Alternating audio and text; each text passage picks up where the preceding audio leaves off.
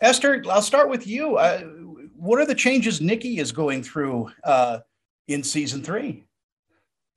Yeah, well, I think her kind of whole thing this season is her expectation of what she thought being a parent was versus the reality of that for her. And I think she probably assumed she was a certain type of parent, and it's a lot harder, I think, for her. I think trying to bond with these children, she so desperately wants to do it because it means so much to them, and they only have 12 weeks to, I guess, prove to people that they can keep these 2 children because they're only approved for 1. And it's such a pressure cooker for her. And for someone who likes things to be in control, she has no control about how these kids feel about her. So I think that creates a lot of tension for her within the series. And Riff, you're kind of on the other end of the stick. I mean, it seems that, this parenting stuff comes really easy to you. Yeah, I think that the fun comes pretty easy to him, but that's the sort of glory work, like the everyday stuff. I think that there's a lot that Nikki does that isn't as sort of fun. Yeah, exactly. She's without Nikki, he'd be nothing, and so he's really good at like throwing the kids around and stuff, but it's Nikki that organizes everything. It's Nikki that is the sort of the glue that holds everything together, and so she gives him the space to be able to do that. But from her perspective, she's like, well, why do you get all the good bits? Yeah, why am I just the glue? yeah, why are you the glue? And I'm the glitter. You are the glitter. I'm the glitter, you're the glue.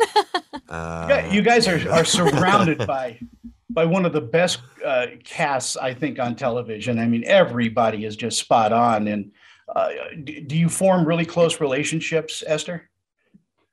Yeah, I think that's the thing. Like, not only are they all just super brilliant at what they do, they're just also super lovely as well. It's such a... We have a WhatsApp group. Yeah, we do have a WhatsApp group. We have a WhatsApp group.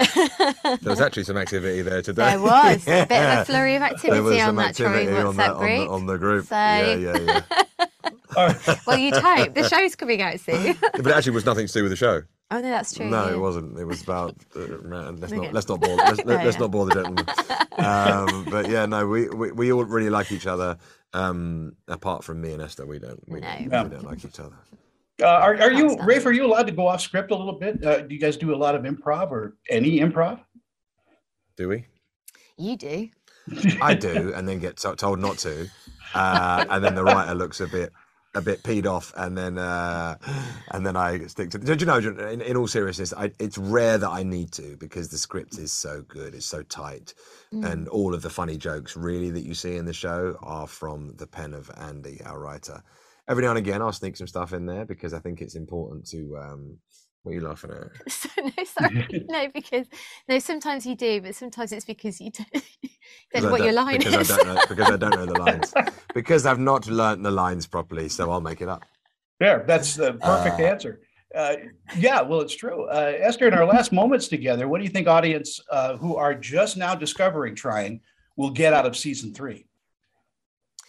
I think similarly for season 1 and season 2, that whole idea that life throws all these curveballs at you, and I guess it's how you meet them. And if you kind of come with it with an understanding that life isn't necessarily what you expected it to be, you're able to navigate those curveballs better, because life is mad.